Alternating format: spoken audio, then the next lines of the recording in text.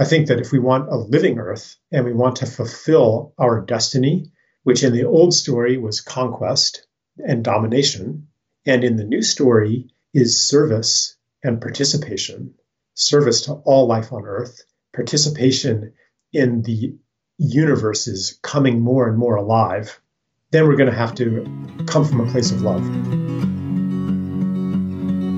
Hello, friends. Welcome to the Medicine Stories podcast, where we are remembering what it is to be human upon the earth. I am your host, Amber Magnolia Hill, and this is episode 60. Always a moment to pause and celebrate and feel good when I hit these, every 10 episodes mark, and just really appreciate all that it takes to put this podcast together, and appreciate my audience so very much for being here, for allowing the show to continue growing and finding new ears and amazing new guests like today's Charles Eisenstein. I'm so excited to share this interview with you. Hopefully you've already heard of Charles. If not, you're about to get your mind blown.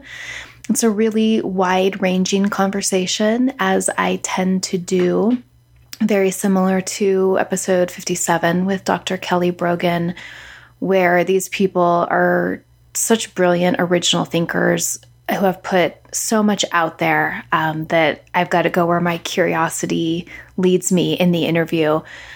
And hopefully you consider this podcast and these interviews entry points into the person's work, and whatever calls to you, you can go deeper into. It's my goal to, pique your own curiosity and to encourage you to spend some time that might otherwise be spent, watching TV or scrolling Instagram, reading a book, or listening to another podcast that goes deeper into ideas that fascinate you and things that really call to your soul and your inner being.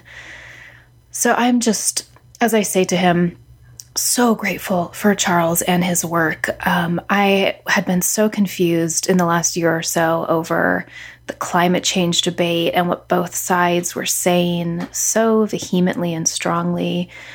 I've also been really confused over food and food choices. I've talked about that on this show before, that I didn't even realize I had food confusion until I started this podcast and started talking about these things with various guests.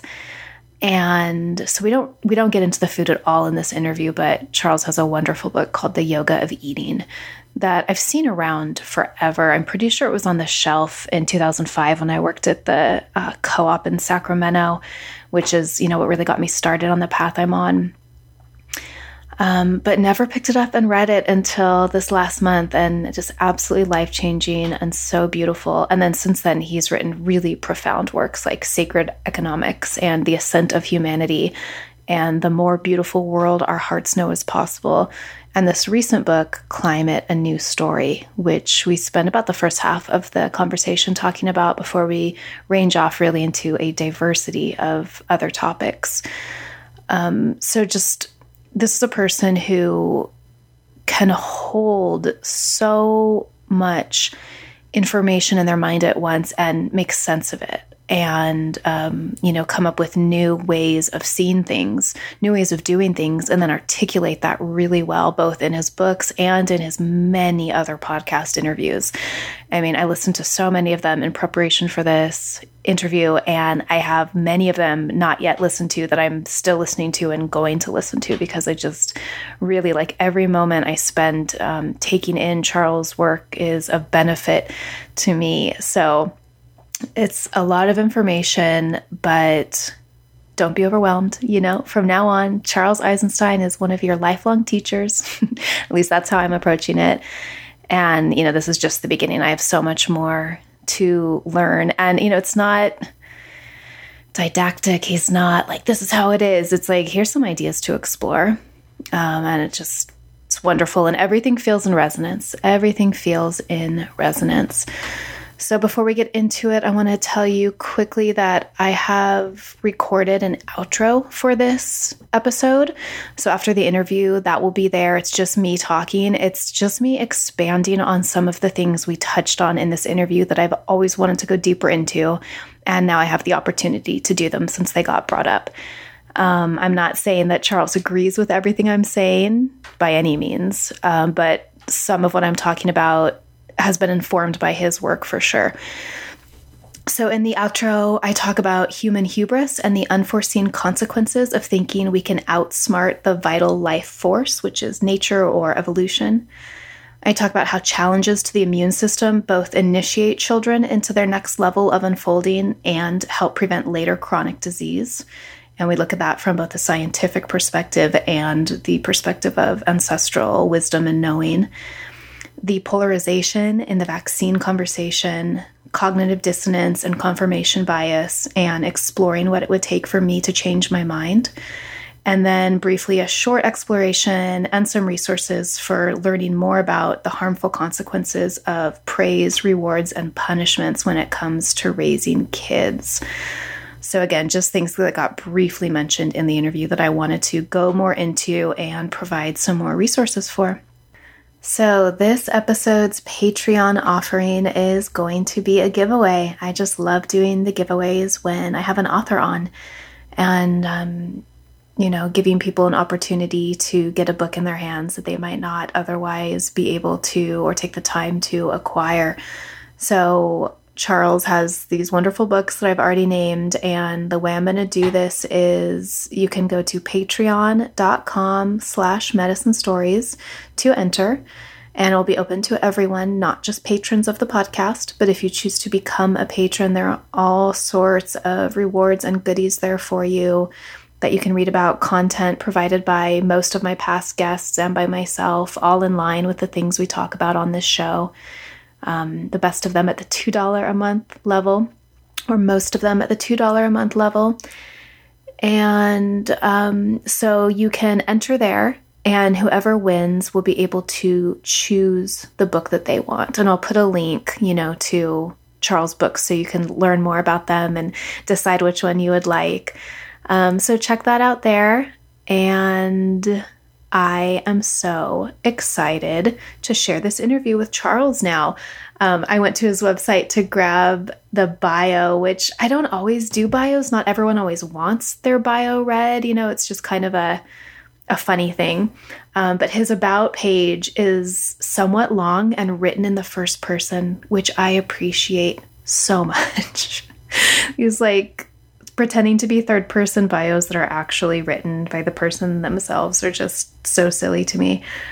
So I love this about page. You can find it at charleseisenstein.org. The about link is at the bottom of the page, I noticed. But you can check out his essays, videos, other interviews, his own podcast, his online courses, events, books. There's a donate option. So much good stuff at charleseisenstein.org. I've been spending a ton of time there lately. Really recommend the essays too. There's just so much to get into. I hope you benefit from Charles' work as much as I have, and I am basically 100% positive that you will. So without further ado, let's dive into this interview with Charles Eisenstein. Hi, Charles. Welcome to Medicine Stories. Hello, Amber. Happy to be here. I'm so happy to have you here. It's just really fun, getting to do this podcast. I get so immersed in people's work, and then to actually get to speak to them, it's just really something I'm very grateful for. So I kind of want to start big with a wide lens, because you talk about such a diverse array of subjects, from fully reframing the climate conversation to laying out a pathway to a whole new economic system, to guiding people towards their own inner knowing when it comes to food choices, and just so much more. But there seems to be this underlying theme of just examining and questioning the cultural mythologies that have been handed down to us. And in fact, I heard you say once somewhere that you've had a lifelong resistance to the program that was handed to you. So what is that program or those programs, and how has this lifelong resistance guided you on your path? And were you a misfit child? I think actually every child is a misfit child. nobody, and maybe I'm projecting my own experience, but I think on some level, everybody feels that they're a misfit, that they don't quite fit into the categories and boxes and life maps that are offered to us. And one reason is simply because these categories and boxes and life maps have been developed through an industrial age that required standardization of, like in a factory, you have standardized parts, standardized components, standardized products. Therefore, you need standardized job descriptions and standardized people to perform them. And we are not standardized people. We are, every one of us, a unique human being. So to fit into those requires some kind of violence and some kind of discomfort. And so I think part of it is that. And part of it is, and here I am like intellectualizing the whole thing when you ask me a more personal question, but anyway, part of it also is that the story that we have lived in is less and less resonant. The story that tells us what a human being is and what the glorious destiny of humanity is and how to live on this earth, that seemed so exciting 50 or 100 years ago with the onward march of science and progress, like the conquest of nature. That wasn't even a bad thing. People would be like, yeah, conquest of nature 100 years ago. But that story that still defines our institutions and tells us how to be, we don't resonate with that anymore. And so that's another reason for our feeling of not fitting in. And then, of course, that gets pathologized, and the ways that we rebel against the conformity, like by becoming addicted or depressed or anxious, those are medicalized and treated as diseases, even sometimes by herbalists. Oh, here's something for your depression. Well, maybe you're supposed to be depressed if you're in this life circumstance. Maybe your depression is your soul rebelling against it and wanting you to withdraw from it. Maybe there's actually a core of sanity underneath what's getting pathologized. So anyway, I've been through my own journey of resisting the program in various ways.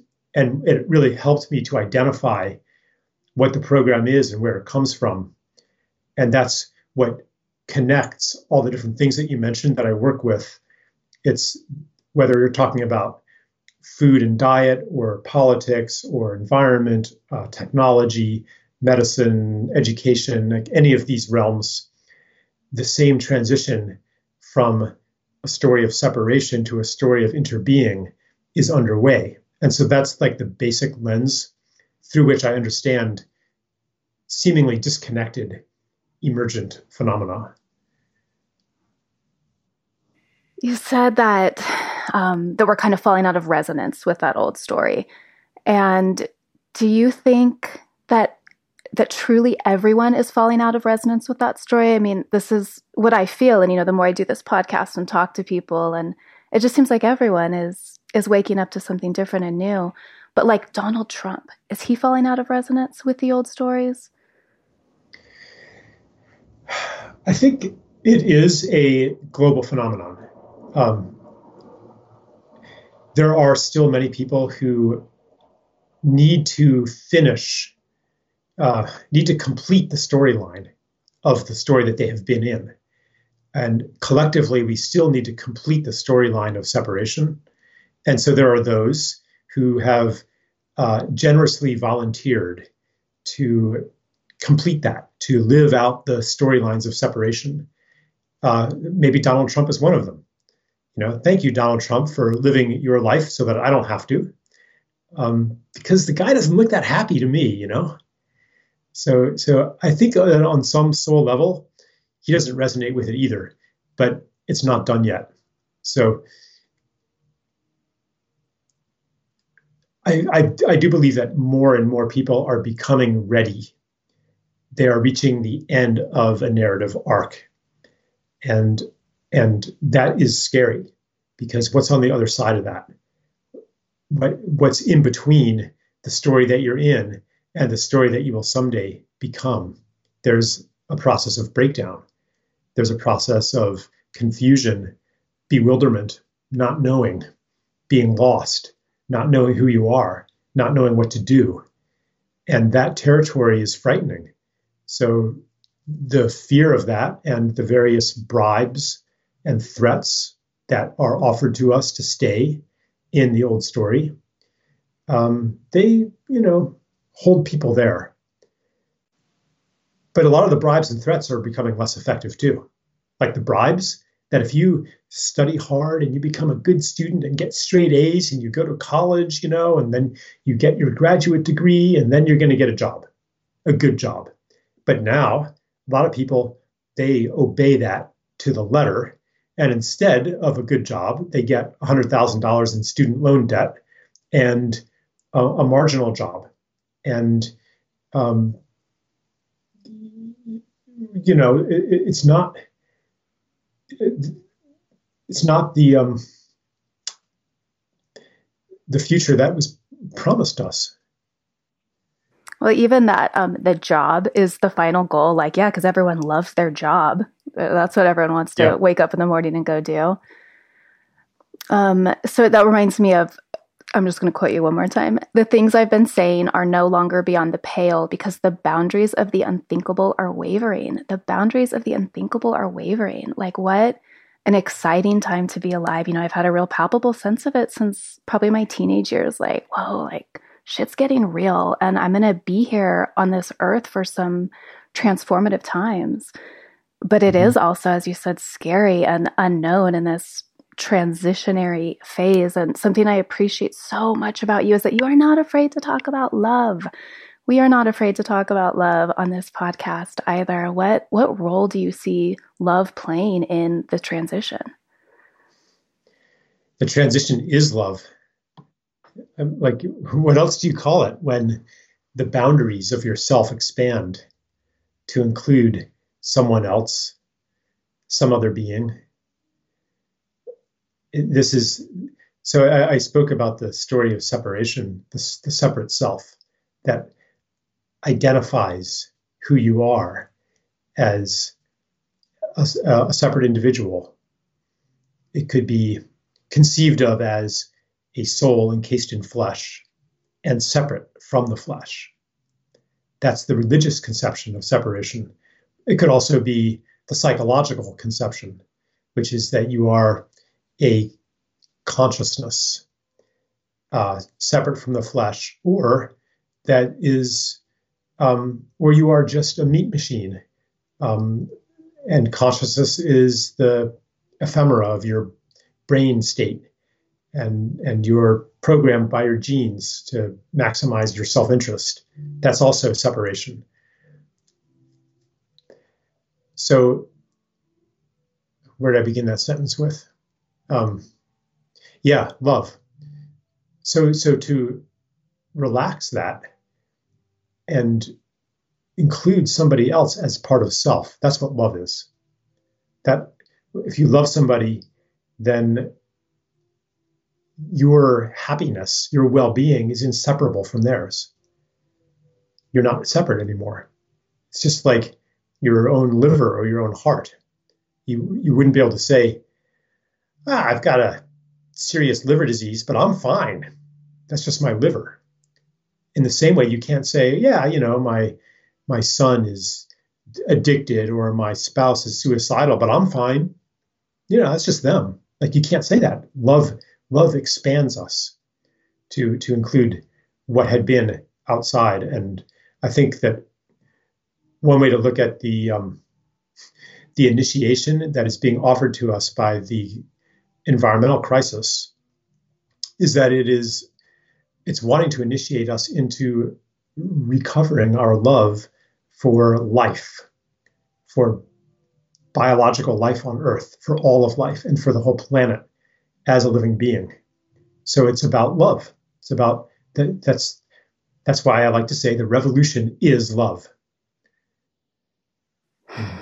In your book, Climate, A New Story, you write that, these fear-based tactics to get people to pay attention, to make changes, don't work. They don't work. We've been doing them for how many decades now, and the environmental crises are getting worse and worse. And you bring this perspective of love in and reconnecting people to the land and the trees and the birds, and really to the nature that is us. We are nature, and that it's bringing in this love piece and connection that will really start to motivate people to change.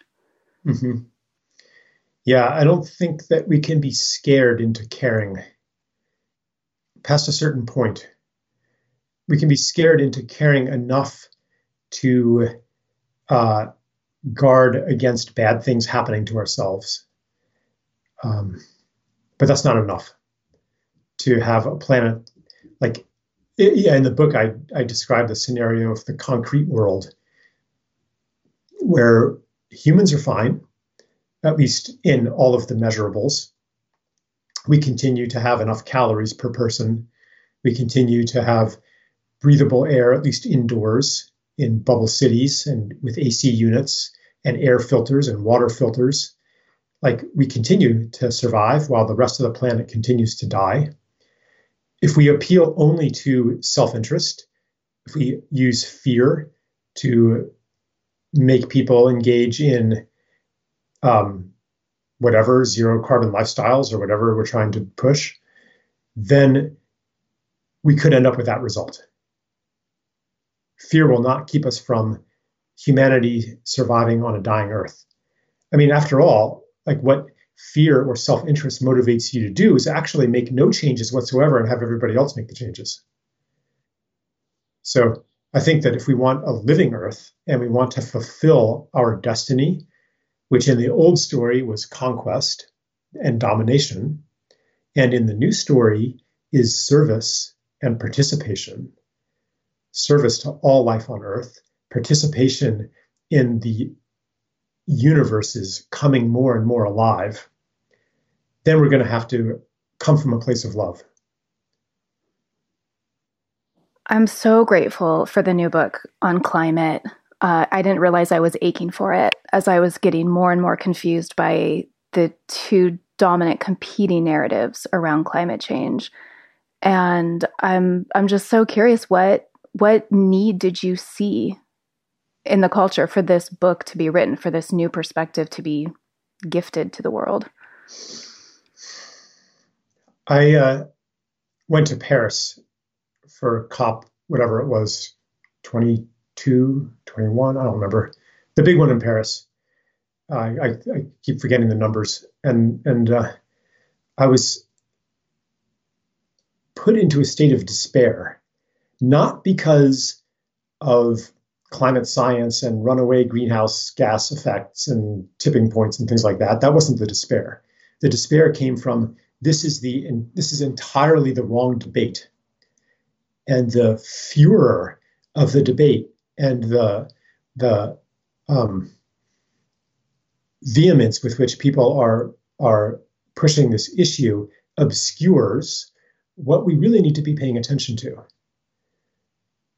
And this is true generally, I think, in our society with polarized debates. The drama of the debate, the spectacle of the debate distracts our attention from what really needs our attention, which neither side is talking about. And so in this case, I was like, I'm not hearing anything about the living earth. I'm not hearing anything about the physiology of Gaia. All I'm hearing is about more of the same, more of how do we solve the problem using the same methods that cause the problem, the methods of reductionism, the methods of quantification, the basic template of quantify the problem, find the cause, and attack the cause. So we have then something as complex as I mean, if you think, human physiology is complex. I mean, even the physiology of a single cell, to map the metabolic pathways of a single cell takes a gigantic wall of like diamond print. That's how complex a single cell is. All the more a whole human being, all the more the collective being of Gaia. And to reduce the health of that being to one metric, carbon dioxide levels in the atmosphere. And I know that there's no environmentalist who does that, but that's what is most easily translated into policy. And that's what, if people are talking about green development, green growth, Green New Deal, it's mostly about this one number. What gets left out? The things that get left out are actually the things that will end up being really important in the end. The beings that don't necessarily contribute to carbon dioxide, carbon sequestration. Like, where are the whales and the wolves and the frogs and the sea turtles on that map? Are they important? What's their carbon number? Well, actually, when you look at the world through a living Earth perspective, they become very important. Maybe that importance is only visible when you're looking at water cycles, not carbon cycles, which actually, now I'm getting, more into the book, but I identified a lot of the chaos that is ascribed to global warming actually being caused by disruptions to the water cycle through deforestation and soil degradation, development, all the things that we think that we could continue as long as we offset their carbon dioxide contribution with something else. So anyway, so I was in Paris, and I was like, this conversation has to change. So that's why I called the book Climate: A New Story. Hesitant even to put the word climate in the title, because people see that and they're like, I don't want to read that, Mm-hmm. Gosh, there's so much to talk about in the book. I really appreciate that focus on the water cycle and other things that you talk about, because you're right, just reducing it all down to just carbon is not going to move us forward. It's not going to move us forward in any way. And I'm here in Northern California with the wildfires raging every summer and fall. I've watched it get worse and worse. I've lived here my whole life. And, the focus on what's climate change, it's too much carbon dioxide in the atmosphere. It's like, there has to be more to it, so. Yeah. I think it's more of not enough beavers. Mm-hmm. Too many dams. Yeah. Abusing the water. If you abuse the water, then you're going to get fires. And the causal pathway might be obscure and multilinear. It's not just this one thing is causing it. And so part of the transition that we are in is a transition away from reductionistic thinking and unilinear thinking into systems thinking, into holistic thinking, life thinking. And I know you're an herbalist. This transition is certainly happening in herbalism too, where there's a certain branch of herbalism that's very much about defining and understanding herbs through their, quote, active ingredient. Let's make a science of herbalism. And you can gain some insight into herbs that way. But by reducing them to a data set, you will lose something. Doing that makes the holistic relationships less visible, not more. So it's not that you shouldn't use those tools, but you have to be aware that they are only useful to see certain things. And the things that need to be seen the most right now, I think, are not visible through the analytic approach. Right, just extracting the medicinal constituents of the herbs and putting them in their little glass vials. You lose the relationship, you lose the taste, which tells your body what it's just ingested, and your body remembers how to use it. I really also love just the words, the organs and tissues of Gaia. That just immediately makes it land for me. I know the earth is a living being. This is something that I live in my daily life, but I guess that human body metaphor really helps to ground it. Mm-hmm. Yeah. That was another impetus for writing this book, that I'm like, we could cut emissions to zero and the planet will still die a death of organ failure if we continue to degrade its organs. The UN recently predicted that in 50 years, there will be virtually no topsoil left, given current rates of erosion. And, well, why should we care about that? We could grow all of our food in hydroponics factories or grow meat in these big vats of animal cell tissue, animal cell cultures. And I met a guy in Maine who has developed ways to grow oysters without them ever having to be in the sea. CAFOs for oysters. We're already, and a lot of these innovations are being celebrated as responses to climate change.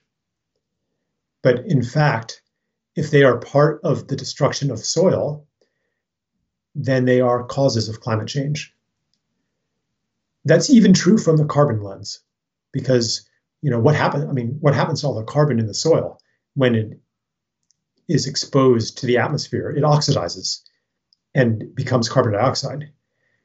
So, but from a physiological perspective, the danger caused by soil erosion is much, much greater. The rains can no longer soak in. If you have no soil or dead soil that's not aerated by mycelial networks and earthworms and gophers and the root systems, the totality of life, then the rain just washes the soil away. It doesn't sink into the aquifers. It doesn't water trees that then bring water vapor back into the air that forms clouds that extends the rainy season. So you have drought and fires in some places. And then you have floods too, because the water can't absorb it all. The soil can't absorb all the water. So you have floods and droughts, and then that gets blamed on greenhouse gases, gets blamed on, quote, climate change. But I would say that it is climate change. It's not caused by climate change. It is climate change. And the cause of this particular change in the climate, the change from extended rainy seasons to drought flood cycles, that is caused by forest abuse and soil abuse, mostly, in my view. And yeah, that's not visible in the current conversation, although it's becoming more visible. There's a lot of progress, and I just wanted to to accelerate that trend because you can support regenerative agriculture and reforestation motivated by the carbon lens. But from the living Earth perspective, these things become way, way, way more important, like crucial. And essentially what's crucial is let's take care of these beings that we love. So it takes us back to love. Yeah. You always talk about whales, which are my biggest animal love, and it just hits in a certain way, when that love is really there. Another super valuable aspect of the book is the look at polarization, and it's not just in climate change. As you know, I'm pretty vocal in the vaccine conversation, and I would say it's maybe even worse there. Yeah. I joke, like if I want to alienate half my audience forever, all I have to do is take a position on vaccines. Yeah. It doesn't matter what position I take. Right. I take a position, then half of them are out of there. Yeah. But you have, talked about them in very intelligent ways in some books and podcast interviews. But how can we begin to address this polarization, and especially the need to win no matter what? Like, winning is more important than truth now, which is terrifying. What can we, as the little people out here, do? Yeah. So the problem, so I ask, like,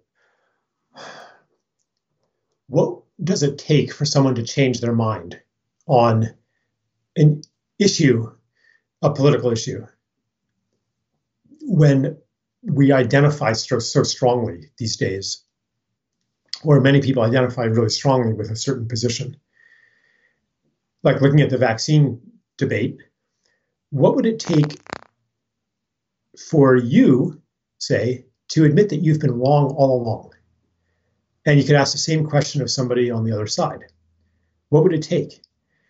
It's not easy, because if you are pro-vaccine, you're never going to read the best critiques of vaccines. You're going to be in a reality bubble where anything that could erode your position, that's going to be kept out. That's like, ooh, that's anti-vax stuff. That's from a suspect website. Even like literally the search engines are going to demote that. So you're never going to be receptive to that information. You might not ever even see it because of the reality bubble that you're in. And the same thing is often true. The same thing could be true on the anti-vax side.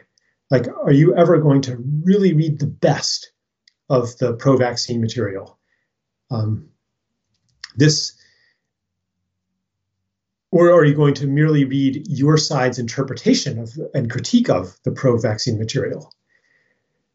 So this is another thing that was really sobering for me. It's like the problem isn't that one side is right and the other side is wrong.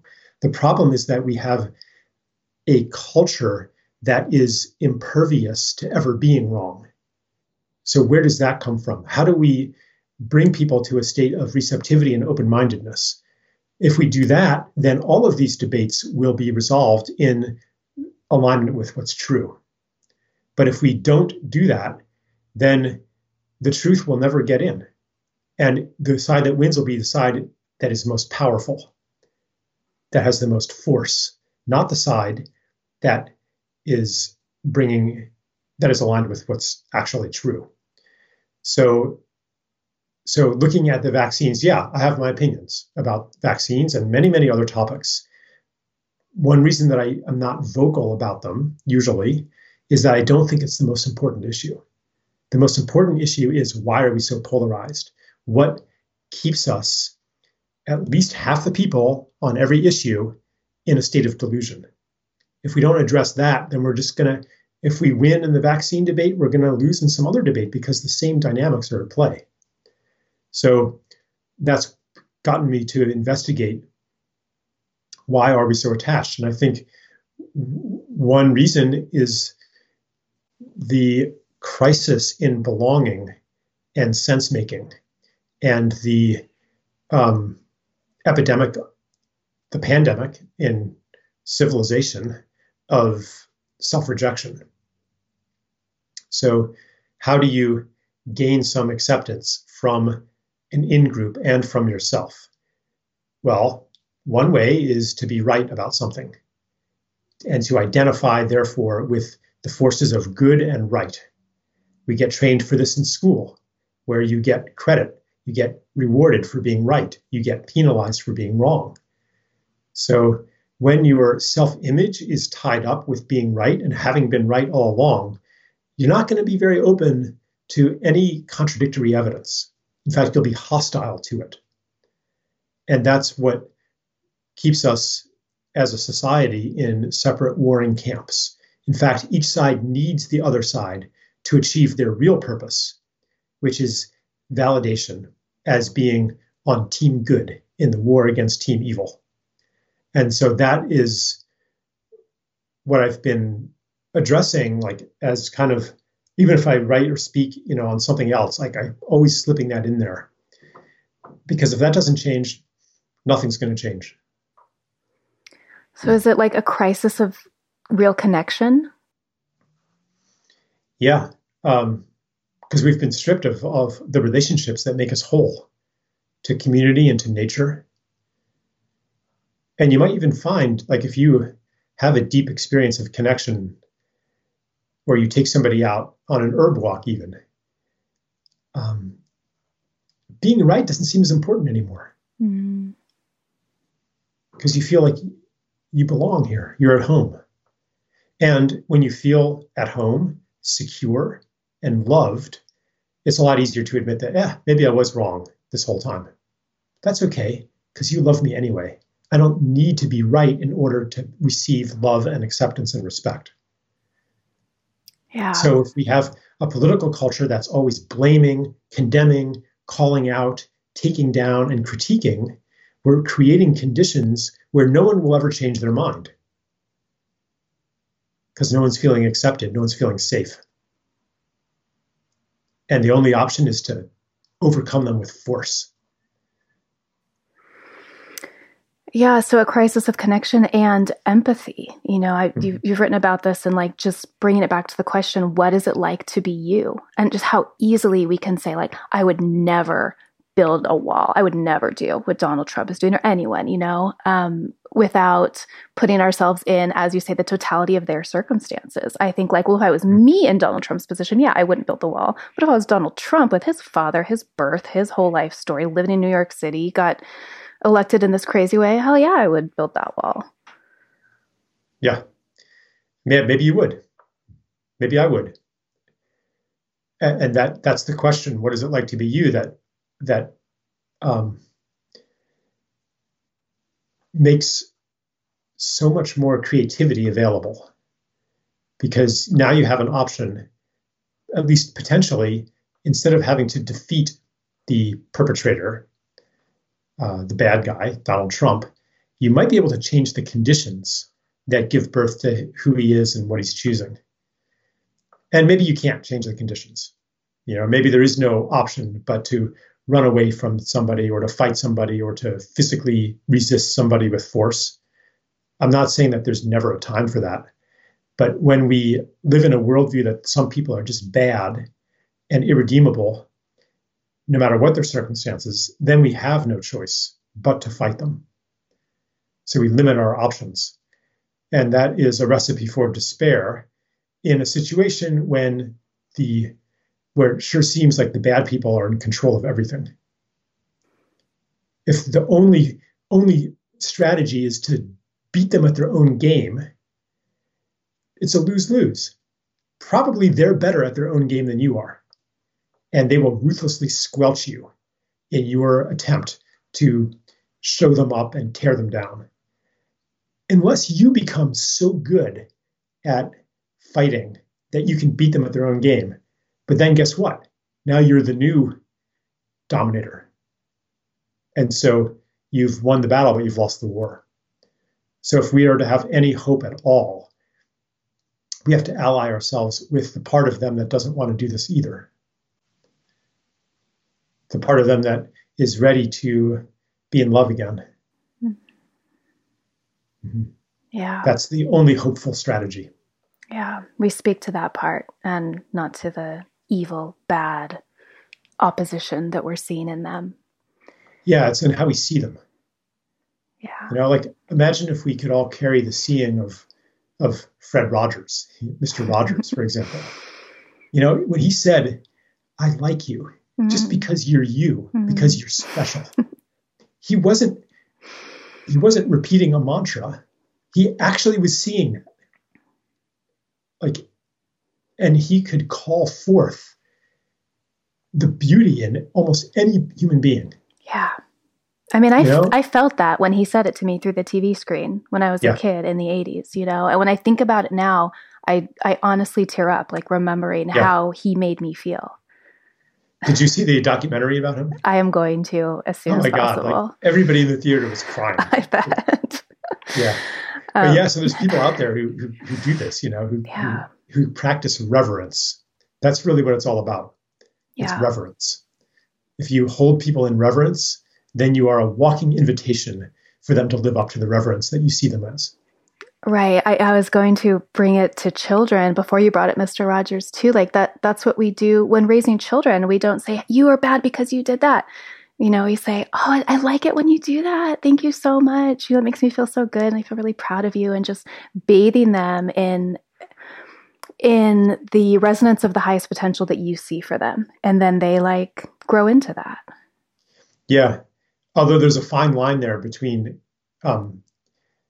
uh, acknowledging and invoking what their best impulses and manipulating them with praise.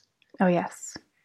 Because that can also be a form of conditional acceptance that actually makes them not feel safe and always seeking praise, because associating love with the praise. So that can be manipulative too if you're not careful. Yes, but yeah, agreed. Yeah. I'll put some resources in the show notes on that too for any parents who that just piqued their interest. I'm glad that we're talking about child rearing. You have 4 sons, is that right? Yeah. And I was so thrilled looking through your website and your articles that you interviewed Joseph Chilton Pierce back in the day. He's a hero of mine, and I remember something that he wrote in one of his books, which is the highest expression of human love and creativity is mentoring the next generation. And, I've heard you talk about how we basically all have trauma in this culture. It can be personal or a legacy trauma of living in a culture that perpetuates the story of separation. How can we raise our children to minimize the impact of that trauma? What has been important to you as a parent? Yeah. I'm sure that I've passed on a lot of my legacy trauma to my children. I think that if you pass on even just a little less than you received, then you're giving a good gift to the future. We're only able to cease passing it on when we become aware of it and aware of the patterns that are associated with the trauma. And so one of them is, the conditional acceptance and rejection through punishment and praise. A lot of them are societal. I think that it is traumatic for children to be confined indoors and to go outside, and it's an alien realm where there's no other kids and no engagement with nature, where nature is just a spectacle and not a hands-on relationship. That in a way, it's stunning to the human spirit. And that's hard to do anything about. You can shove your kids. I tried, when my older ones were little, go outside and play. But it wasn't like when I was a kid and there were other kids outside and that's where the action was happening. All the other kids were indoors by the 2000s. They were on screens or they were being carted off to various organized activities. So how do I shield them against that trauma, the trauma of alienation, of loneliness? I didn't know how to do that. We do our best. And then there are the patterns that we only become aware of through our mistakes. And maybe, we try to make amends and apologize and heal the damage. And that experience of error and apology becomes the legacy that the next generation can carry forward and not have to repeat those mistakes. So when our mistakes are followed by healing, by regret, by apology, by mending, then they become a gift to the future and part of the reunion, the age of reunion. Mm. You write about this so beautifully in The Ascent of Humanity. My favorite chapter was the one on control, our obsession with control and obsession with safety. And so, anyone who's curious about what you're just speaking about with raising children in that paradigm, it's really beautiful in there. But the part that really captured my attention was the war on germs. I sometimes, kind of joke that autoimmune issues are the new infectious disease. Can you just kind of elucidate for us what the germ theory of disease gets wrong and why there has been an explosion in autoimmune conditions? I'm no expert on this. When I wrote that book, that was almost, 15 years ago, I wrote that, when this information was not so well known. I think there's a lot of people who could tell you a lot more about that than I could. But basically, understanding that most infections are symptoms of the conditions that bring the infection in, at this time, at least. That may not have been true in the age of the great epidemics. The age of the great epidemics, there's a whole other reason why that had to happen. But right now, like colds and flus and most of the diseases people get, most of the infectious diseases are the result of body conditions that bring those diseases in. One of those body conditions being the depletion of our inner ecology. That is, our bodies are supposed to be a community of life. That's what makes us strong. So when the body ecology has been depleted through antibiotics and other pharmaceuticals, and also like excessive hand washing, excessive sanitation, excessive hygiene, like we're not getting a rich ecosystem in our bodies anymore. And so just like a denuded landscape gets quickly overtaken by weeds, a denuded body gets overtaken by opportunistic infections that colonize everything. And then I guess like the autoimmunity part, this is like a hugely complex issue. But I think that when we don't encounter the challenges that are normal for childhood, such as chickenpox, measles, and mumps, then oh boy, so now I'm going to get into trouble for taking a position on vaccines. But when we don't have those challenges, the immune system is like, hey, I'm supposed to be doing something. I guess I must not be sensitive enough. Or when we get vaccinated and it looks like we're getting a disease, so the immune system is getting ready, but it's only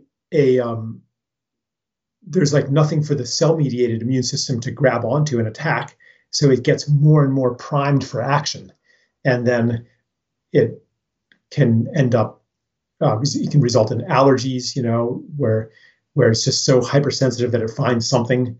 But then it's so complicated, and we can go into leaky gut, we can go into all these different things that I was more conversant with 20 years ago than I am now. I'm not an expert on this. I've kind of abstracted it. I've taken steps back from it, and I'm more just like in the theoretical place of we got to end the war on life. Right. Yeah, and the othering of this idea that health and progress and well-being comes through increasing separation and increasing control rather than community. Yeah. Thinking that we can control nature with our antibiotics, with our vaccines, and there's all these consequences that we didn't foresee, rather than just being in relationship with the vast microcosm of our inner landscape. Right. And it's not that there's never a time to use antibiotics. Like if you are on the verge of acute sepsis or something like that, yes, like they could save your life.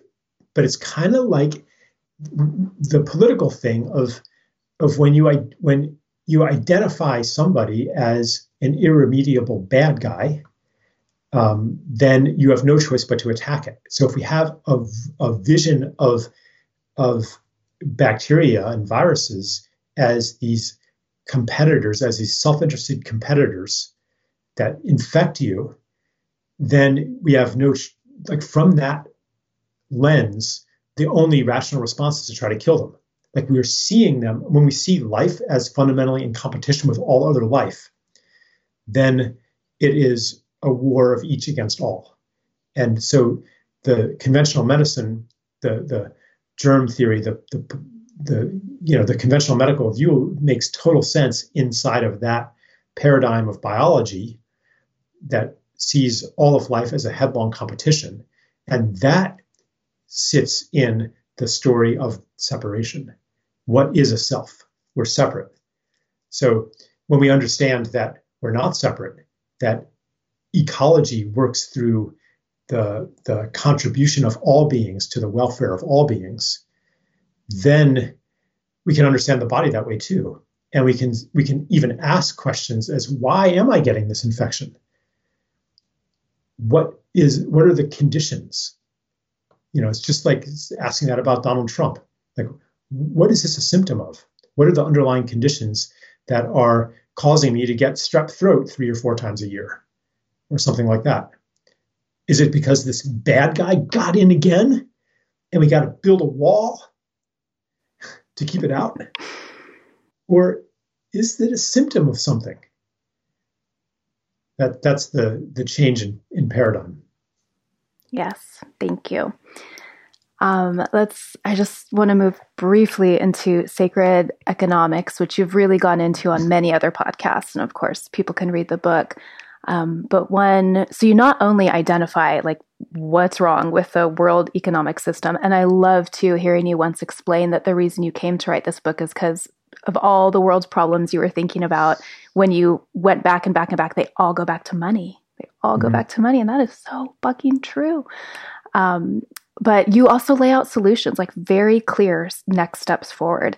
And one of them is the gift economy. And you practice this on your website. You have a number of beautiful online courses, and people can pay what they want, including zero. Mm-hmm. Was this like a big leap for you to make that decision? Was it just like, oh, of course, that's how I'm doing it? And like, how does that look from the back end? Well, it originated when I wrote The Ascent of Humanity, and I kept putting it online, chapter by chapter, as I was putting the final touches on it. And then I published it, or pretended that it was published. Actually, I self-published it. And I'm like, okay, well, now I guess I better take down at least some or most of the material online, because otherwise who would buy it? And I almost went to do that, but it didn't feel right. I'm like, but I wrote this so people would read it. Why would I do something that makes people less able to read it? That just doesn't make sense. And it just felt bad to take this beloved website that I painstakingly coded myself and just take it down. I couldn't make myself do it. Plus, like, part of the book is a critique of intellectual property. And that fed into it too. It's like, is this actually mine to enclose and sell? Where did I get this book from? It is the result of hundreds of books that I've read and conversations that I've had and thought forms that are circulating in the noosphere. I'm just the scribe for a book that wanted to be written. I don't really own it. And so I feel that way about a lot of quote, my work. I mean, it's not really my work, it is work that I am serving. It just doesn't feel good, So, but I definitely like doing the work, and I want to be supported. And in the current context, that means that I need money. So, and people are grateful for the work. So there should be a channel for them to express the gratitude and to pay what feels good for them. So that's the way I do it with online courses and most of my live events. But I'm not like a purist about it, like sometimes I'll speak at like I spoke in Berlin or whatever, and there's some organization that's renting the venue and they're setting it up and they're selling tickets, I will declare my preference, but, and I tend to want to work with people who are open to doing things by gift and to stepping into trust like that. But, occasionally I, speak at conferences and people pay me, or in fact, if I do that, I want to be paid at the highest level to do honor to the work, like I don't want to be second class, because it's not that I have doubts that it's valuable. So you don't pay me because, this is second rate stuff. It's not about that. It's not about lack of self-worth or confidence in the value of what I'm offering. I even sometimes, will be on an online thing that somebody else creates, and, I'll be like, yeah, we can use your business model. But generally speaking, I like to do things by gift. And do you find that it works? Like when people buy your online course, I'm sure there's plenty doing it at zero, which is what I would have had to do it many times in my past. And then are there people who like vastly overpay because they can and they have a sense of gratitude and they want to help cover costs for people who can't?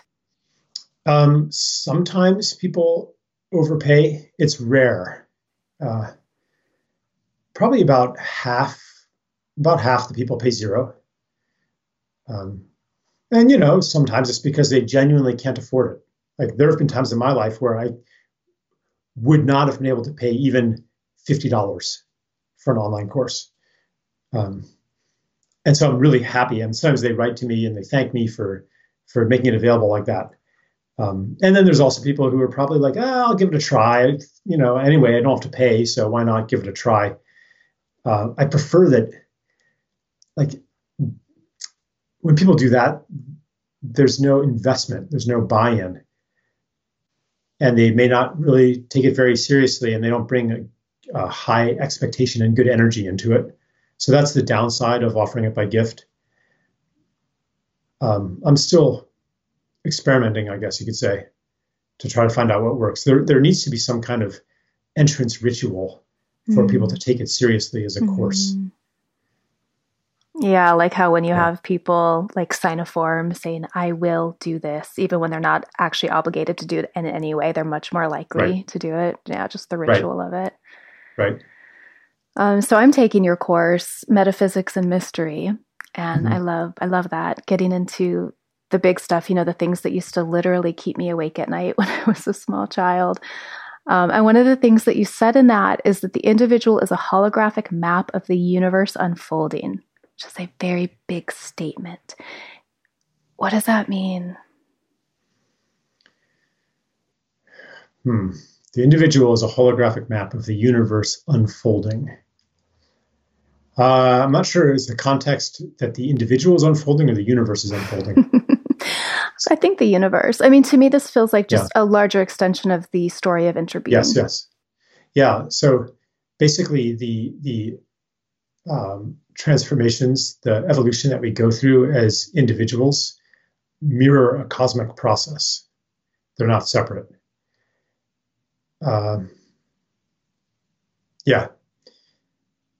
That's pretty abstract. But it seems really important and helpful to me too. Yeah, how has that been helpful for you? That I'm part of a bigger story, that my problems and issues and pains are not just my own, are not just my fault also. Yeah. Yeah, one thing that I'm not sure if it's in that course or not, but I'm brewing a new book right now, and one of the things that's probably going to go in there is this idea that every storyline needs to be told and lived for the next phase of human and cosmic evolution to begin. So we have to play out all of the dramas that the story of separation gives birth to, and that this marks a completion of a phase for humanity, and and on a whatever galactic level or something, here's this planet Earth that has gone through a particularly difficult storyline, and made it through to the other side. And if that happens, a new chapter has opened up for cosmic evolution, because I say this in one of my books, no planet has ever gone this deep into separation and made it through.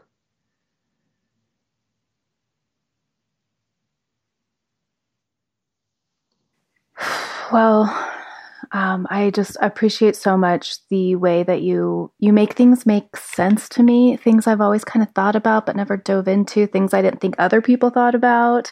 Things that I want to be thinking about and talking about. And I really appreciate that you just go there. And I think I heard you say that like you do have a degree, but you didn't do like extreme training in any of the things you talk about. You're just like a really intelligent person who is willing to say like, well, my life path is sitting down and writing books about these things and then talking to people about them and pushing ideas forward. Is that accurate, that you're just been kind of like self-motivated in all this? Well, originally I was motivated by an inquiry, a question, which is, why are things so fucked up? What's the origin of the wrongness in the world? So there wasn't any obvious academic path to discovering that for me. I studied mathematics and philosophy, which is where the answers were supposed to be found on the deepest level. And I didn't find them there. And in fact, I became really disenchanted with academic philosophy in particular. So it wasn't like I had a conscious program of, okay, I'm going to gather all the knowledge that I can that is outside the walls of academia, but out there in the world somewhere.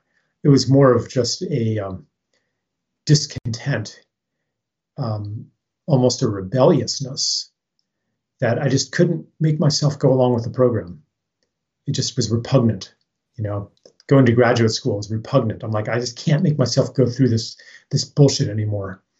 So I uprooted myself. I lived in Taiwan for 9 years and just never put the question down, though. And when you hold a question long enough, it will always bear a result. The result may not be the answer to the question. In my case, it wasn't only the answer to the question. It was information that invalidated the question. That's often what happens if you hold a question faithfully. You'll eventually transcend the question. You realize that it wasn't the right question, and it maybe gets replaced by another question, or you have an experience that renders it irrelevant. But it's a powerful practice to hold a question. Even like, you don't even necessarily have to put it into words. If you don't put it into words, you might not call it a question, you might call it a quest. And if holding it with fealty, with loyalty, it exerts a tug on the universe. And then to hold it without accepting the booby prizes that it will also attract, like the false answers. And be like, yeah, that actually doesn't quite meet it. For me, so the question was, what is the origin of the wrongness in the world? And so one of the answers that was brought to me was, well, it's capitalism. And then associated with that, there's like a whole Marxist worldview that explains everything. And I engaged that for a little while, but I'm like, no, it doesn't really add up. Even if I go deeply into it, the question is still there, maybe met in every rational, intellectual way, but not really met. And so it's actually, the loyalty is to the discomfort. It's to allow the discomfort to operate on you. I guess that's my intellectual practice. And that's what keeps you from being on either extreme end of whatever conversation you're having. So thank you, Charles, for holding the questions and waiting for the universe to feel the tug and tug back at you with some answers that you share with all of us. You're at charleseisenstein.org. Is there anything else you want to tell the good people about? No, if people are resonant, they can easily find me on the interwebs. Yeah, many podcast interviews, including Oprah's, books. I think 6 books. They're wonderful. Yeah, you're out there. Thank you. Yeah, thank you, Amber. I really enjoyed this conversation. Good. I'm glad. Yeah. I know we kind of went wide, but yeah, there's so much to talk about. Yeah. Thank you. Thanks. All right. Thank you, Charles. And thank you, everyone, for listening. There is so much more that I want to talk about here at the end. And almost all of these subjects are things I've wanted to bring to the podcast before. And as I've said so many times, time is just so limited. I cannot talk about everything that I would love to talk about on this show. But when it happens like this, when things get brought up in conversation organically, then it's the perfect excuse for me to spend some time recording an outro and following up and fleshing out some thoughts. So I am going to talk about the idea that this very false narrative that we have in our culture, especially around medicine, that we can outsmart nature and the consequences of that kind of thinking. I'm going to talk about how important challenges to the immune system are, as Charles briefly mentioned, for developing true, robust, lifelong immunity, getting into the science and the ancient wisdom behind that. And I'm going to talk about polarization, especially in the vaccine conversation in which I am so deeply embedded. And then finally talk about praise and talking to our children. You heard what Charles and I talked about in the conversation, so I'm just going to expand on that. And through all of these subjects, I'm going to, of course, give further reading and resources, which will all be in the show notes. So yeah, we have this idea. It's been dominant for at least 100 years, getting stronger and stronger, especially around the invention of antibiotics in medicine, in science, that we can outsmart nature. And this is just verifiably untrue. The human brain is not more intelligent than nature, which another word for that would be the vital life force or just evolution. Nature's somewhat problematic word because it implies that we're separate from nature, and we're not. But I'm probably going to use that word and you'll know what I mean. So antibiotics were hailed as the pinnacle of human achievement, right? Man triumphs over mean old Mother Nature. There were pronouncements that we were going to completely eradicate infectious disease during the, peak of the antibiotic, I don't know what to call it, the beginning of the antibiotic age. And we talk more about this in episode 8 with Stephen Herod Buhner, and you can also read his book, Herbal Antibiotics. This just fascinates me so much. Like, infectious disease fascinates me, and the lens of modern medicine fascinates me, and like true healing based on ancient ancestral principles fascinates me. And immunity fascinates me, and vaccines fascinate me, and antibiotics fascinate me. So as we all know, though, what those people making those triumphant pronouncements did not realize is that these antibiotics were going to push the bacteria to evolve, to outsmart the antibiotics that were trying to kill them. And the word antibiotic literally means against life, anti-life, right? Biology, life.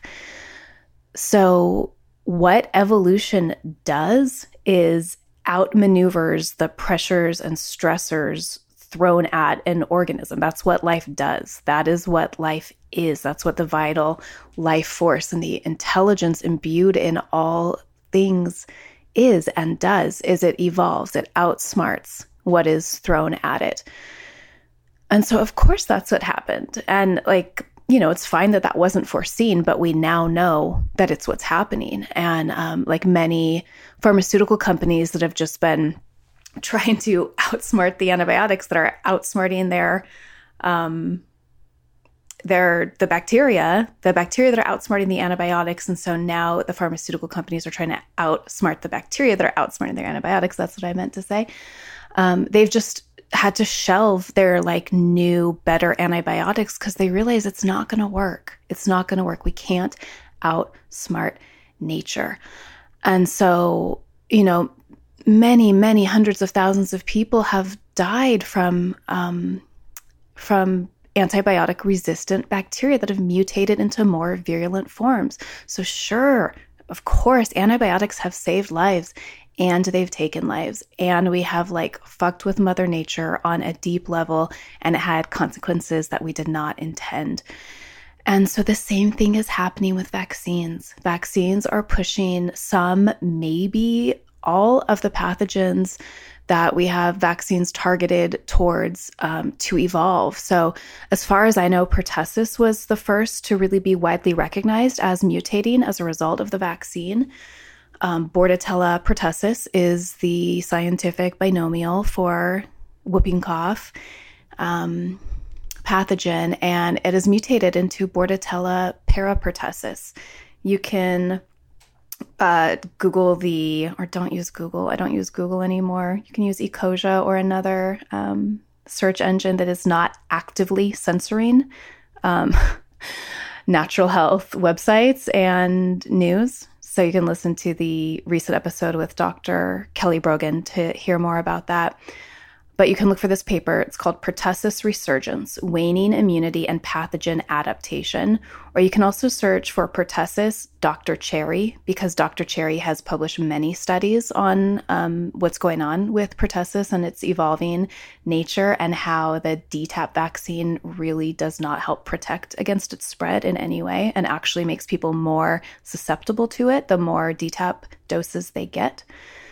Pneumococcal is evolving and measles is evolving. So for that, you can search for the paper entitled Antigenic Drift Defines a New D4 Subgenotype of Measles Virus. And that was published in the American Society for Microbiology Journal of Virology. So I'm not going to go into everything that is written in all these papers. Again, you can look yourself, but suffice it to say that pathogens are mutating because that's what life does. That's what life does. You throw something at them like an antibiotic or like a vaccine, and the vital intelligence of nature goes, all right, how are we going to react? How are we going to adapt? How are we going to respond? So I think about this and I talk about this because, the whole vaccine debate is so complex, so nuanced. I've said 1,000 times that I'm asking for just a rational national conversation around this. And this is one piece that so often gets left out is the unintended consequences of, again, fucking with nature at this deep of a level. So yes, vaccines have saved lives. There have been times when a person got vaccinated, their temporary immunity hadn't yet worn off. They came in contact with the pathogen they were vaccinated against, and they didn't get the full-blown infection because their body recognized it and was able to fight it off quickly. That has happened. And we are pushing these pathogens to mutate into more virulent forms, and we are shifting the disease burden within the population. So it used to be that children got these infections and they were generally mild, especially when there were no nutrient deficiencies. For almost every infectious disease that we know of, there's at least one very important nutrient that, if not present fully in the system, will make the infection much worse and make death and complications much more likely. With measles, as most people know now, it's vitamin A. So generally, these are mild childhood illnesses. We now vaccinate against chickenpox. I had chickenpox as a kid. It sucked. I had an itchy rash. I remember my mom giving me an oatmeal bath that felt like heaven. And then I got through it and it was fine. And when my parents were kids, everyone got the measles and it was fine.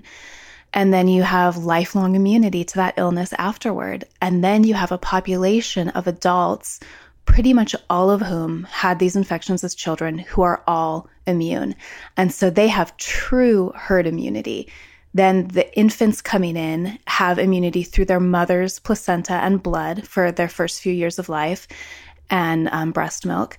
And then they would get the infection, such as measles, and then they'd be immune for life. So we're protecting the very young, and we're protecting the elderly, who, of course, have a hard time dealing with these infections, by having an adult population have true immunity. And so what happens with vaccines, because they are temporary, is that almost every adult in America is unvaccinated. Or they've been vaccinated, but they're no longer immune. So they're vaccinated, but they are not immune. So it's just, it's such cognitive dissonance in our culture when we talk about how every child must be vaccinated to have herd immunity, but then we ignore the fact that almost every adult is walking around without vaccine-induced immunity and without true immunity, because the vaccines wore off and we never got the infections as children to give us true lifelong immunity. So we are putting young babies at risk because there's no true herd immunity among the adults that they're hanging out with. And then, of course, the children that they're hanging out with could be shedding the live viruses if they've been recently vaccinated. And then older adults also are more at risk because there's no true herd immunity left. So we've shifted the disease burden within the population.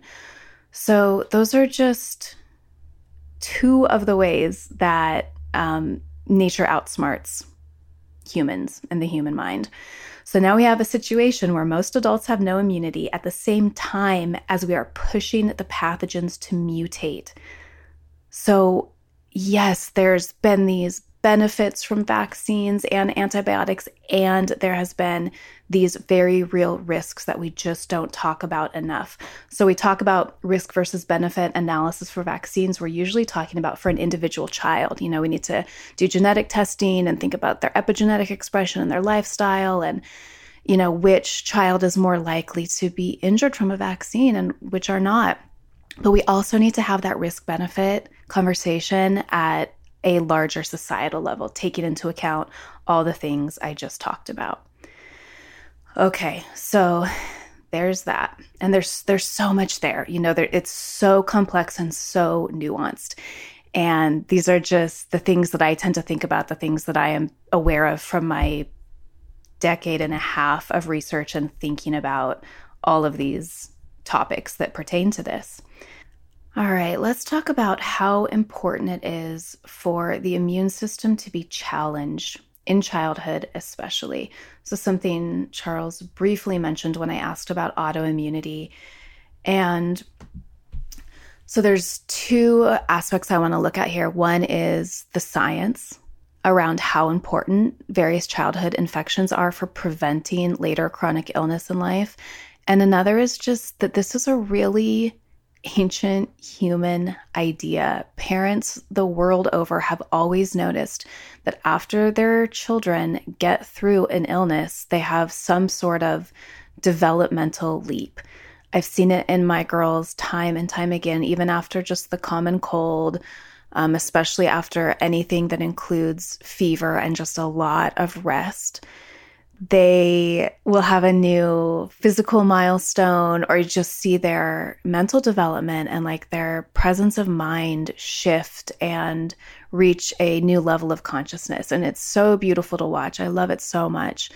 And, what do we do in our culture? We try to shut down illness. We give the antibiotics right away, even when it's a virus, you guys, even when it's a virus, which the cold and flu are a virus. The doctors know antibiotics are ineffective because they work against bacteria, not viruses, but they will prescribe them anyway because the parents are asking, or because they know that the parents just need to feel like, I did something about this. And then we give fever reducers, Tylenol. We suppress symptoms. That is our approach to all illness and disease in our culture, is just suppress the symptom. Don't worry about what's underneath it. Don't look for the lessons inherent in what this illness is bringing to you. Just squash it and move on. Drink your coffee, watch your TV, keep being productive, keep consuming. And so, this is something Rudolf Steiner wrote about really beautifully, the founder of Waldorf schools and biodynamic farming and anthroposophy, is, just how important it is to challenge the immune system when children are little. And he even had like specific correlations. This disease will change this part of them. This disease will change that part of them. And I'm not sure how accurate that is, especially because our kids don't get those diseases anymore. So we can't observe that. But it's a beautiful idea that makes sense to me and that I have seen in my own kids many times. So not only is this an old idea that countless parents can attest to, but the science also really bears out the idea that when the immune system is allowed to process certain infections, especially in childhood, it is bolstered and strengthened for life and can better deal with chronic disease throughout the rest of life. So I'm going to read to you some titles from a book called Miller's Review of Critical Vaccine Studies, 400 important scientific papers summarized for parents and researchers. It's by Neil Z. Miller with a foreword by Dr. Gary Goldman. And this is one of those books that was really pivotal for me. It was in my chiropractor's office and I sat there for years. And as I'm going to talk about soon with the polarization, there was like a decade at least where I was really open to both sides of the vaccine argument.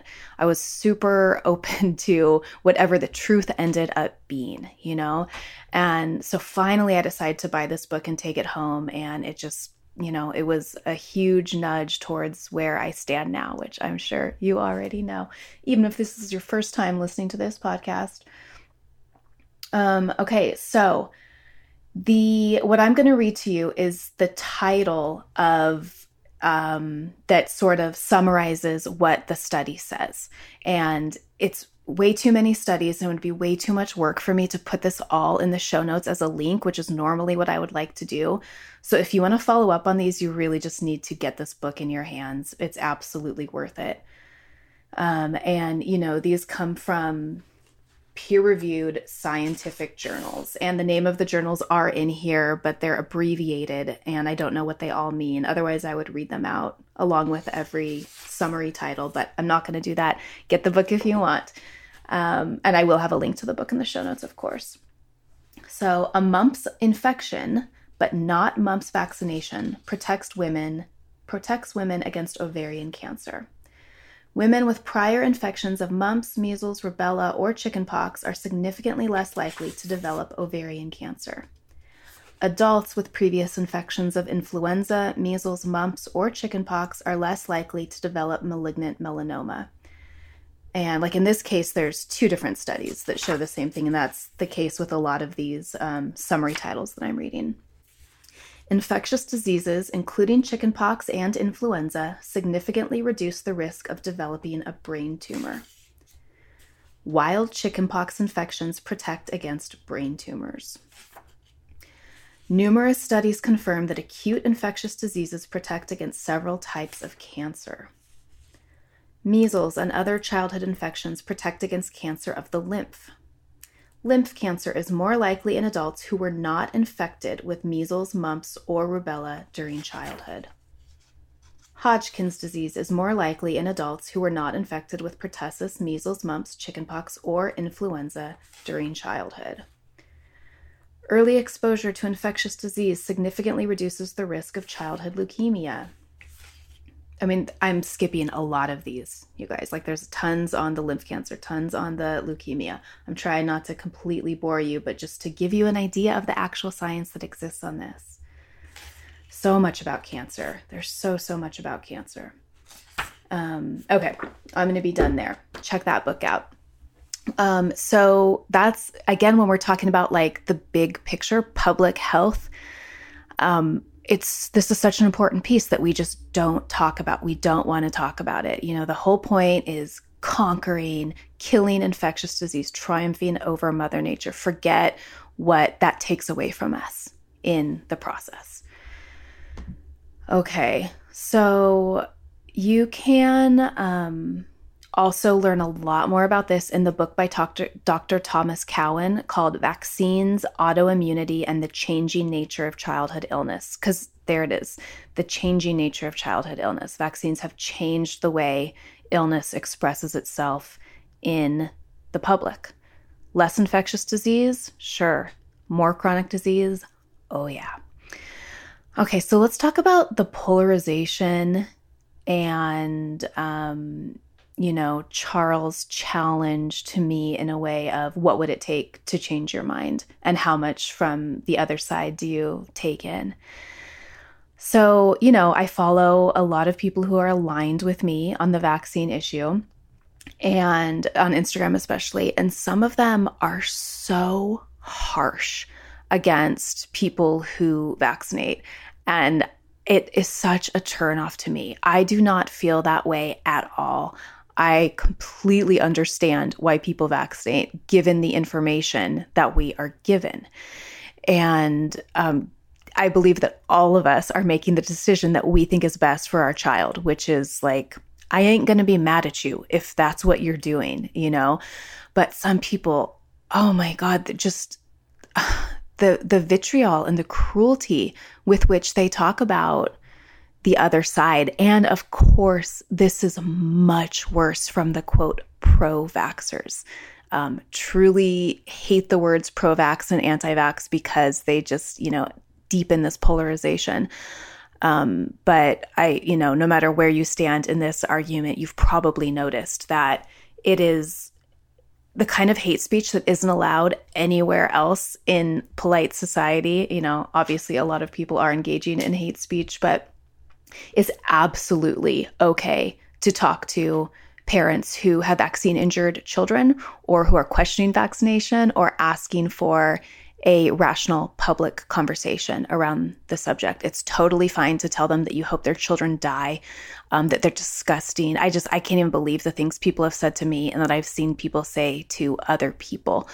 When I did my first post on vaccines on Instagram, the comments were so insane. And I remember a quote pro-vax friend of mine, I have many of them, commenting like, oh my gosh, I can't believe how much worse the rhetoric coming from the pro-vaxxers is. This is like, I'm embarrassed to be aligned with this side.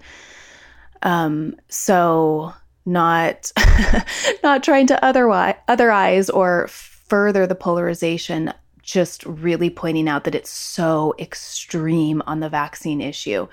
And I can't believe the things I see people say, like every day on social media. I cannot believe the cruelty I'm seeing from both sides directed at each other, when really what everyone wants at the heart of this is children to be as safe and healthy as possible. So that's something that Charles writes about in the climate book is, okay, so on this issue, climate and any polarizing issue, let's look at the similar goals that people have and the similar implicit underlying agreements. And so I really appreciate that framework because I try to be like a voice of reason and compassion and nuance in the middle of the vaccine debate. Even though I feel very strongly on one side of it, I don't want to otherize people and just create enemies. It will never get us anywhere. Like if you really care about moving forward on any subject that you're passionate about, making the other human beings on the other side of whatever issue it is your enemy does nothing to move the conversation forward. So, okay. So I try to be, rational about it and somewhere in the middle and have compassion, but it's not always easy. And I'm definitely not saying that I've always been able to do that well. So, Charles asked, what would it take to change your mind? And this is something I think about a lot in all sorts of subjects, because I love changing my mind. I love proving myself wrong. This is like a challenge that I started setting for myself years ago, especially speaking about things in public like I do. And this was years before I spoke about vaccines. I remember, I think it was herbalist Jim McDonald in an interview I read once saying, if I am not, consistently finding out that I was wrong about something, then I'm being dishonest. And I just love that. And I've tried to go with that. And I hope that we can all do that. But it's hard. It's so hard. So we know now that psychological pain registers in the brain similarly to, or maybe just the same as, physical pain. It is truly painful to have psychological pain. And being wrong is super psychologically painful for us. I really wonder the nature versus culture aspect of this. And I want to think maybe it's just because we're so polarized that we just have to be right. But then I think about little kids, and they really don't like being wrong a lot of the time. And, different kids have different personalities and different levels of this. But I knew one child who she just could not be wrong. She would literally be looking at a black piece of paper and be like, no, it's white, because she had already, conjectured that earlier in the argument and was proved wrong. And it's just no, it just is, and that's a stupid example I was given. And obviously that's not what actually happened. But there's clearly something in the human that really does not like being wrong. It's very hard. And this is where cognitive dissonance comes in, where you are hit with a piece of information that shatters what you believe, and you have to somehow convince yourself that that piece of information is false, even if it's right in front of you and clear as day, and part of you knows it's true. And confirmation bias, also this thing we do where anything we see that confirms what we already believe is what we pay attention to. We're see, it's true. And then when information comes to us that contradicts what we believe, we just block it out, pretend it never happened, or, somehow rationalize it away. So I just try to be really aware of those things in myself. And like I said earlier, there were about 10 years where I was really open to all sides of the vaccine debate. And even though I hadn't vaccinated my oldest at that point, that was really based on instinct and some things I had read and some stories of other people, personal stories of their injury or their children's injury. But I was maybe I'm wrong. We'll see what happens. We'll see in time what the science bears out. And I'm totally open to vaccinating her if things change. And, it's not like I spent all 10 of those years really researching it, not at all, actually.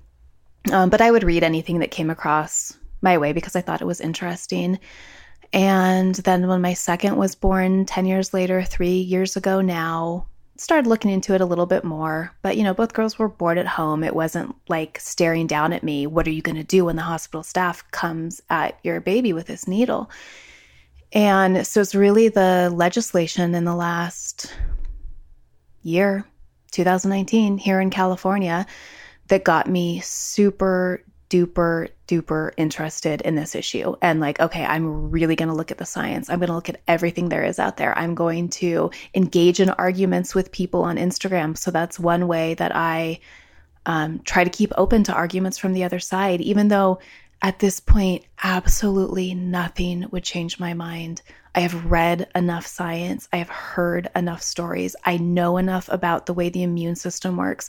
I know enough about the threat of new, unknown to us, mutated diseases coming through the population that I want myself and my children to have very robust immune systems to meet if that happens, that have not been altered by vaccines.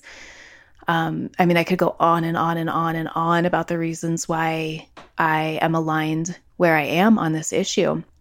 But I do like to listen to what the other side is saying. I do like to know, is there anything to it? Is there somewhere kind of in the middle we can meet? What if we truly could make vaccines safe? What if we could really get the aluminum and the formaldehyde and the aborted fetal cells and the monkey kidney cells, what if we could get those out of there? If we got the preservatives out, if we could find different cultures to grow the antigens on, and if we could somehow do without the adjuvants altogether, then sure, most quote anti-vaxxers feel the same way. It's not the antigens that are the problem in the vaccines. It's everything else. And it's the, of course, insane childhood schedule that we're working on.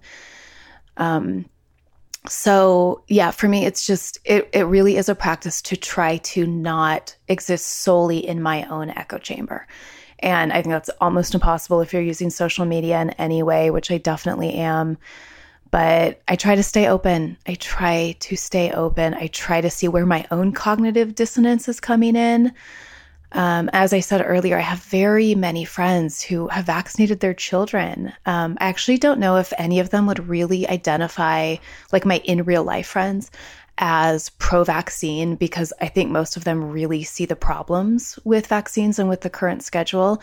But we all talk about this in person. For me, this isn't just a online argument. This really has consequences in my real life, with plenty of friends with unvaccinated children, plenty of friends with vaccinated children, and plenty of friends somewhere in between, started vaccinating, saw the results, and stopped. So I don't hate pro-vaxxers. None of my pro-vax friends hate me. It's so possible to hold differing ideas from other people and still love them and still be able to have a conversation in which you both learn things and see the other person's perspective. Okay, I think that's what I have to say about that. So let's talk about the brief thing that got brought up in this conversation with Charles, which is around praise and overpraising kids. If you're a parent, you've probably come across this idea and hopefully some writings or podcasts on this. But if not, Alfie Kohn has plenty of books, wonderful books on parenting, but the two that seem to most pertain to this are Unconditional Parenting and Punished by Rewards. And then there's also Janet Lansbury, who has a great website. And I think she has a podcast too. So she really talks about, the issues around too much praise. I'm also going to link to just a brief article if you just want a few more paragraphs on this issue, maybe don't want to do a full podcast or book. I'll put this in the show notes, but it says, children can become hooked on outside evaluation and praise and begin to doubt their own internal self-evaluation. Why should I do this? What's in it for me? What do I get if I don't do X, Y, or Z? Who's watching? So those are all really valid. And what I meant in my conversation with Charles, and hopefully it's somewhat clear, was not doing that. Rather, when there's a behavior that I would like to change, instead of harping and getting really negative and just putting a ton of attention on the negative behavior, when I see the positive side of that same behavior, that's what I give the attention to. And that's what I feed, with gratitude. Maybe not so much praise, great job doing that, but thank you.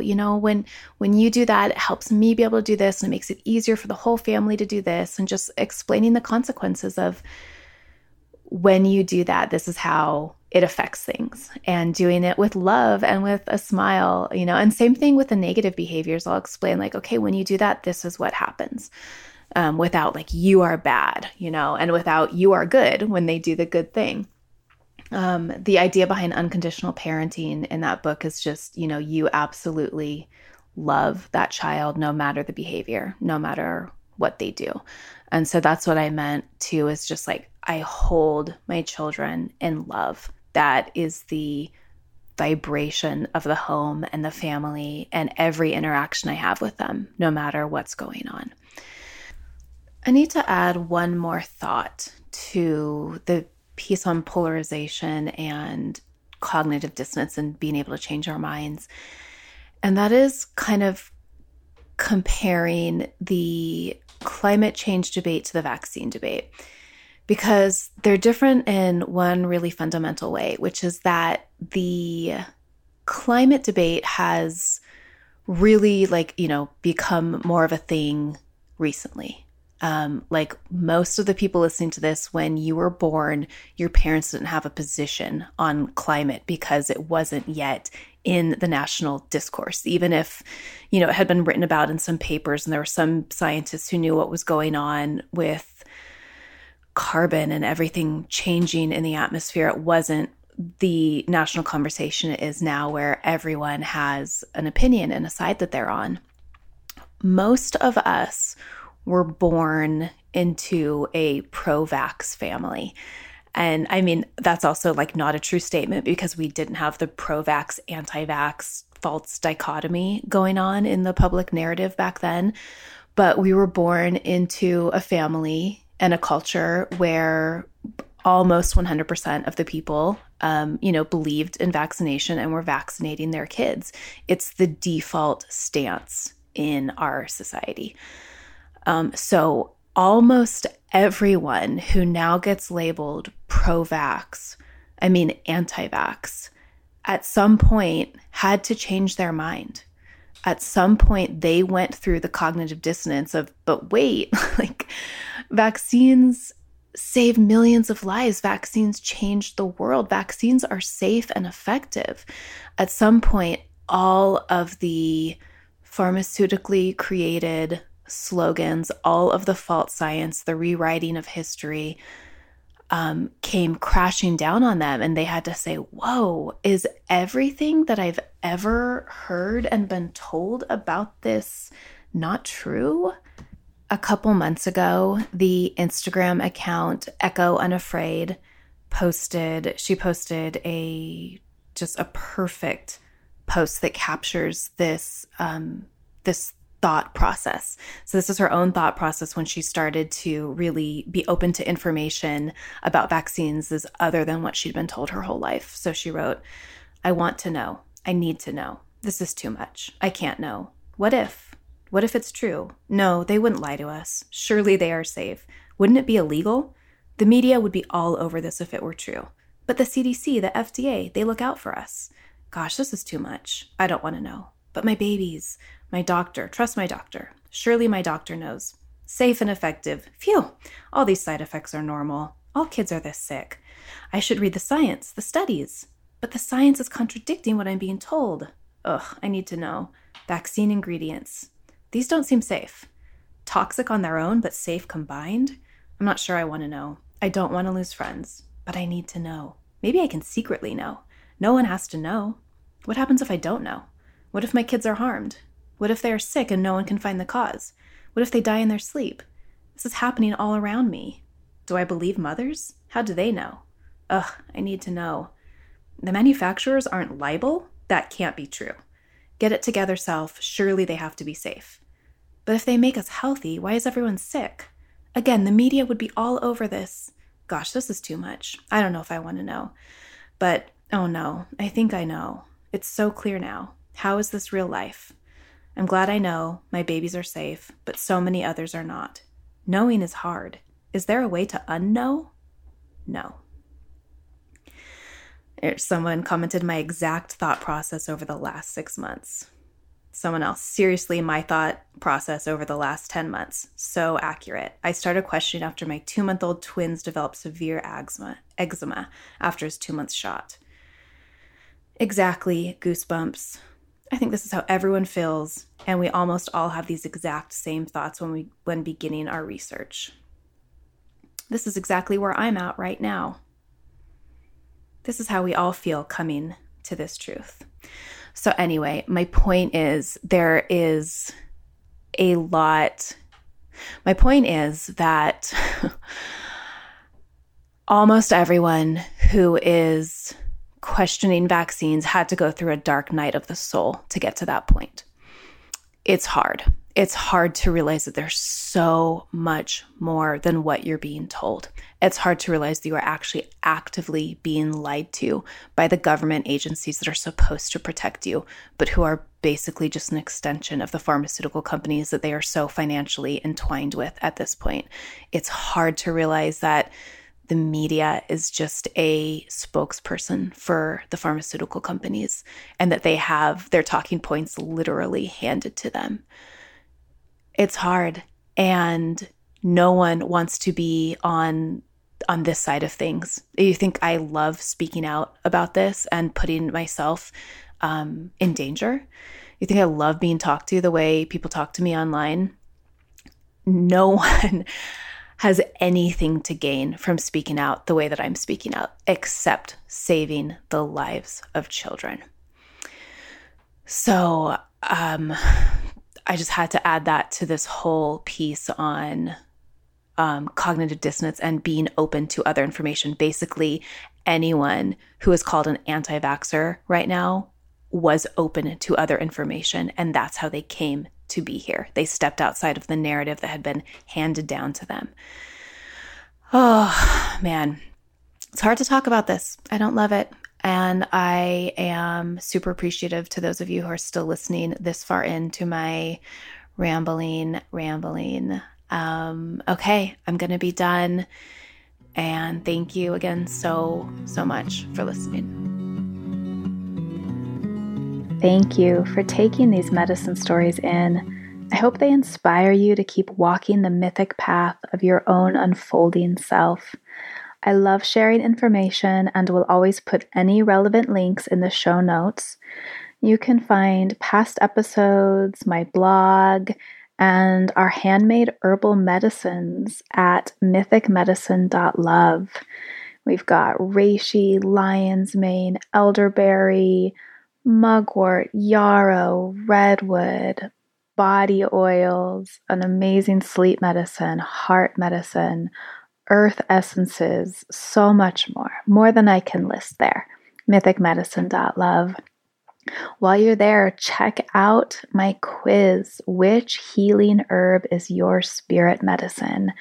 It's fun and lighthearted, but the results are really in-depth and designed to bring you into closer alignment with both the medicine that you're in need of and the medicine that you already carry and can bring to others. If you love the show, please consider supporting it at patreon.com/medicine stories. It is so worth your while. There are dozens and dozens of killer rewards there, and I've been told by many folks that it's the best Patreon out there.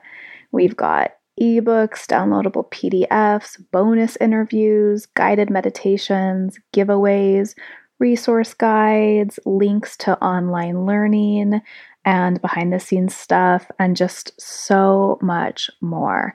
The best of it is available at the $2 a month level. Thank you.